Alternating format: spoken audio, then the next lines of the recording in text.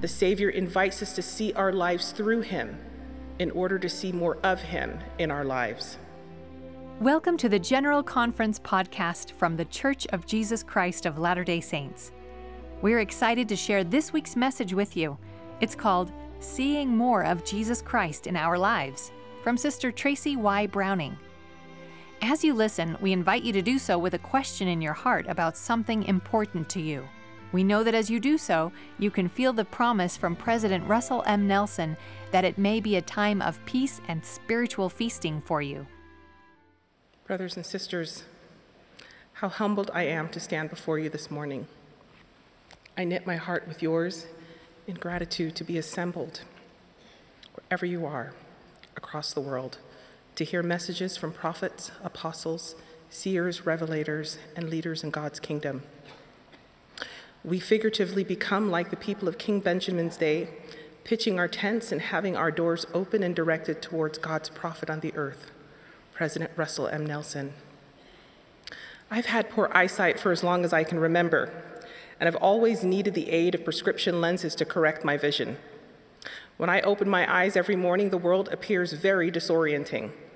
Everything is out of focus, grainy, and distorted. Even my dear husband is more reminiscent of an abstract portrait than the well-loved and comforting figure he really is. My reflexive need before I do anything else at the start of my day is to reach for my glasses to help me make sense of my surroundings and enjoy a more vibrant experience as they help me navigate throughout my day. Over the years, I've come to recognize that this behavior illustrates my daily dependence on two things. First, a tool that helps me to clarify, focus, and ground the world around me. And second, a need for tangible guidance to continually point me in the right direction. This simple routine practice mirrors to me a significant observation about our relationship with our Savior, Jesus Christ. In our lives that are often filled with questions, worries, pressures, and opportunities, our Savior's love for us individually and as his covenant children, along with his teachings and laws, are available daily resources that we can depend on to be a light which shineth, enlightening our eyes and quickening our understandings. As we seek for the blessings of the Spirit in our lives, we will be able to, as Jacob taught, see things as they really are and as they really will be. As covenant children of God, we have been uniquely blessed with a rich supply of divinely appointed tools to improve our spiritual vision. The words and teachings of Jesus Christ, as recorded in scriptures and messages from his chosen prophets, and his Spirit received through daily prayer, regular temple attendance, and through the weekly ordinance of the sacrament, can help to provide and restore peace and provide the necessary gift of discernment that brings Christ's light and his understanding to the corners of our life and in a world that may be cloudy. The Savior can also be our compass and our pilot as we steer through both the calm and the turbulent waters of life. He can make plain the correct path that leads us to our eternal destination. So what would he have us see, and where would he have us go? Our dear prophet has taught that our focus must be riveted on the Savior and his gospel, and that we must strive to look unto him in every thought. President Nelson has also promised that nothing invites the Spirit more than fixing your focus on Jesus Christ. He will lead and guide you in your personal life if you will make time for him in your life each and every day. Friends, Jesus Christ is both the purpose of our focus and the intent of our destination.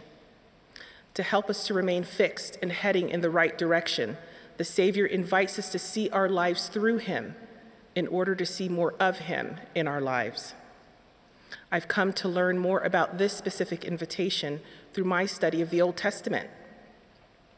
The law of Moses was given to the early Israelites as a preparatory gospel, designed to ready the people for a higher covenant relationship with God through Jesus Christ. The law, rich with symbolism, pointing believers to look forward to the coming and atonement of Jesus Christ, was meant to help the people of Israel focus on the Savior by practicing faith in him, his sacrifice and his laws, and commandments in their lives, intending to bring them to a greater understanding of their Redeemer.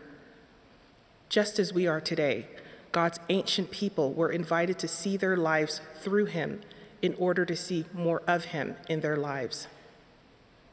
But by the time of the Savior's ministry, the Israelites had lost sight of Christ in their observances, setting him aside and adding to the law unauthorized practices that had no instructive symbolism, pointing to the true and only source of their salvation and redemption, Jesus Christ.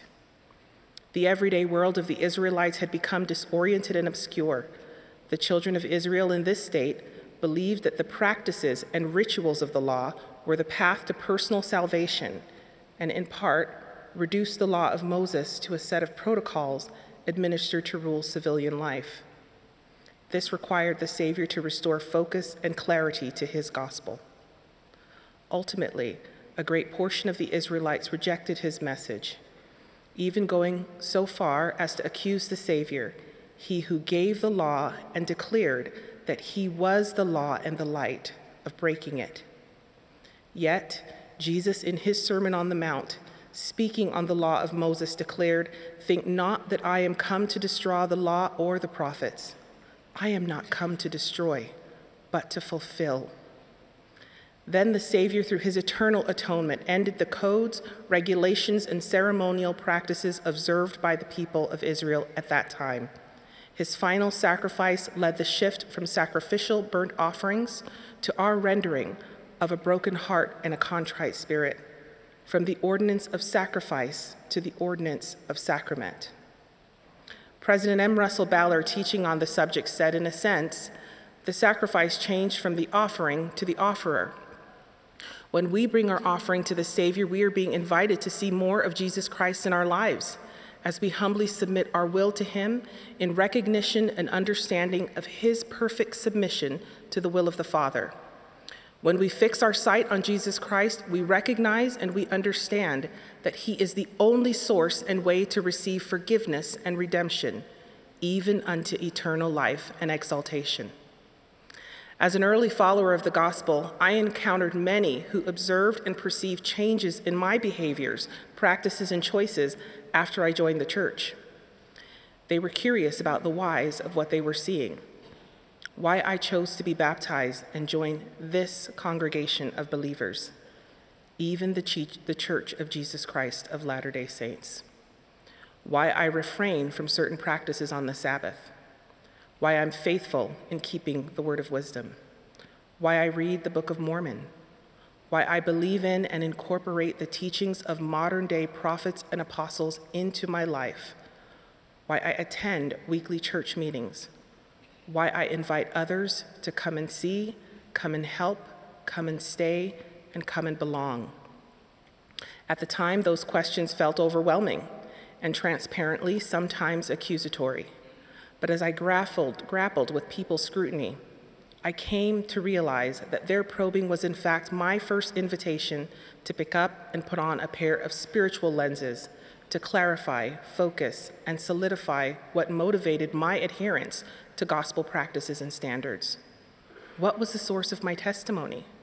Was I only carrying out outward performances without allowing those practices connected to God's laws to strengthen my faith in Christ, or demonstrate understanding that Jesus Christ is the only source of power in my observances?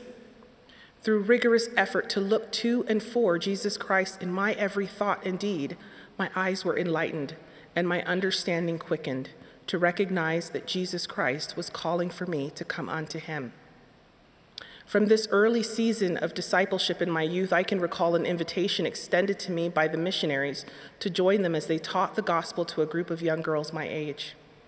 One evening, seating in the family home of one of these young women, their tender question of why I believe pricked my heart and allowed me to testify to them with deepened understanding of the Lord's vision about the spiritual motivations of my discipleship and has refined my testimony going forward.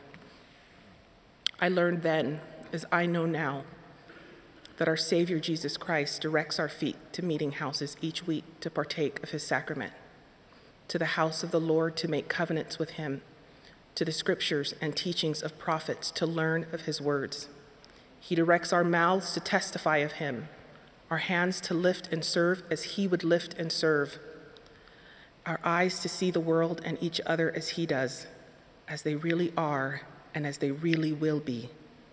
And as we allow him to direct us in all things, we receive testimony that all things denote there is a God. Because where we look for him, we will find him each and every day. This I testify in the sacred name of Jesus Christ. Amen.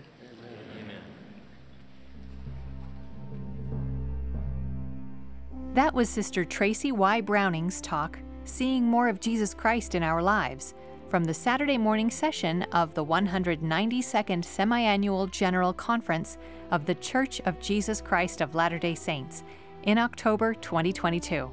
President Russell M. Nelson recently said in General Conference, quote, "I have prayed that this conference will be a time of spiritual rejuvenation for each one of you." End quote. We hope you have felt that rejuvenation today. We'd love to hear how your life is blessed as you live the principles from this message. You can leave a comment with this podcast or even share your story with us by emailing podcast@churchofjesuschrist.org. Thank you for joining us today. May the Spirit continue to be with you.